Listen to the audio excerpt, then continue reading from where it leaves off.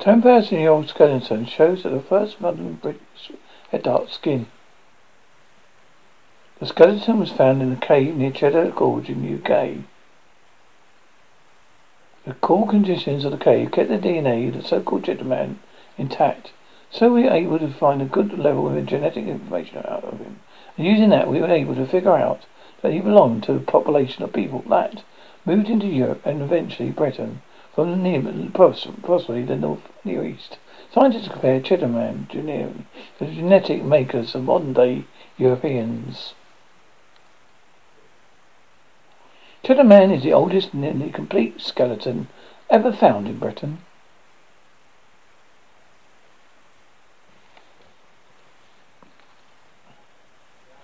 A DNA sample from a 10,000-year-old skeleton discovered near Cheddar Gorge Cave near Cheddar Gorge, England, offers a revelation. The first British modern people had dark brown to black skin. According to recent analysis, they had dark curly hair, blue eyes. In other words, whiteness in Europe is a much newer thing than we thought. The so-called Cheddar Man was a hunter-gatherer during the Mesolithic period, which ended in just before the appearance of agriculture. While Britain was populated and abandoned by humans during early periods, archaeologists think that humans lived on the island continuously from the Cheddar Man's time through to present day. This has meant that makes the details of his appearance so meaningful. Cheddar Man's genome showed that Europeans didn't develop pale skin till a few thousand years ago, rather than tens of thousands of years ago, when humans first migrated west into the European continent.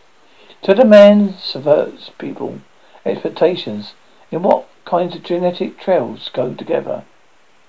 He reminds us that we can't make assumptions about what people look like in the past based on what people look like in the present. And the pairings of features we use to see today aren't something that's fixed. Dr. Tom Booth, archaeologist from the National History Museum in London. The National History Museum and University College London collaborated on recent research. The process of findings will be featured in an upcoming documentary. First Brit Secrets of a 10,000-Year-Old Man. Process is particularly fascinating since recent advances in DNA sequencing technology made it possible for scientists to piece together specific details that Cheddar Man looked like. The skeleton itself is older, near complete human skeleton ever discovered in Britain. Though it studied for over a century after being unearthed in 1903. However, the cool conditions in the Gough Cave was excellent for keeping DNA intact. A sample pulled from the bone dust extracted from the Cheddar Man skull provided scientists with full genome, enable them to reconstruct the eyes of Cheddar Man's face, as well as discover the colour of his skin, eyes and hair. Based on the shape of the skull, a team of modern makers reconstructed Cheddar Man's face with a 3D printer. The reconstruction bust shows an early human that looks similar to the appearance of Paleolithic Africans.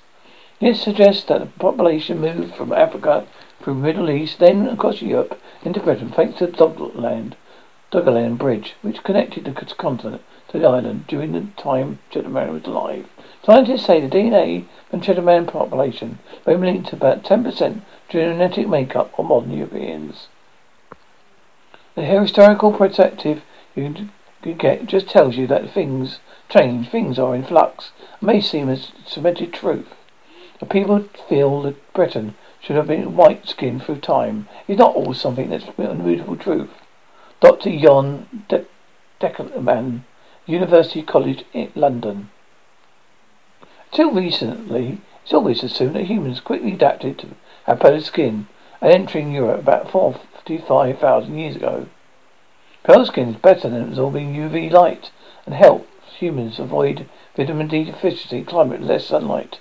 However, the rise of architecture meant a change in diet and lifestyle for humans in Europe, perhaps because they wasn't eating as much vitamin D rich protein like fish. Humans adapted to clouded environments in areas like Britain, Scandinavia, by developing lighter skin that could help them produce more vitamin D. Skin colour, in other words, was just as much a result of changing conditions and lifestyle, as if migrating from one part of the world to another.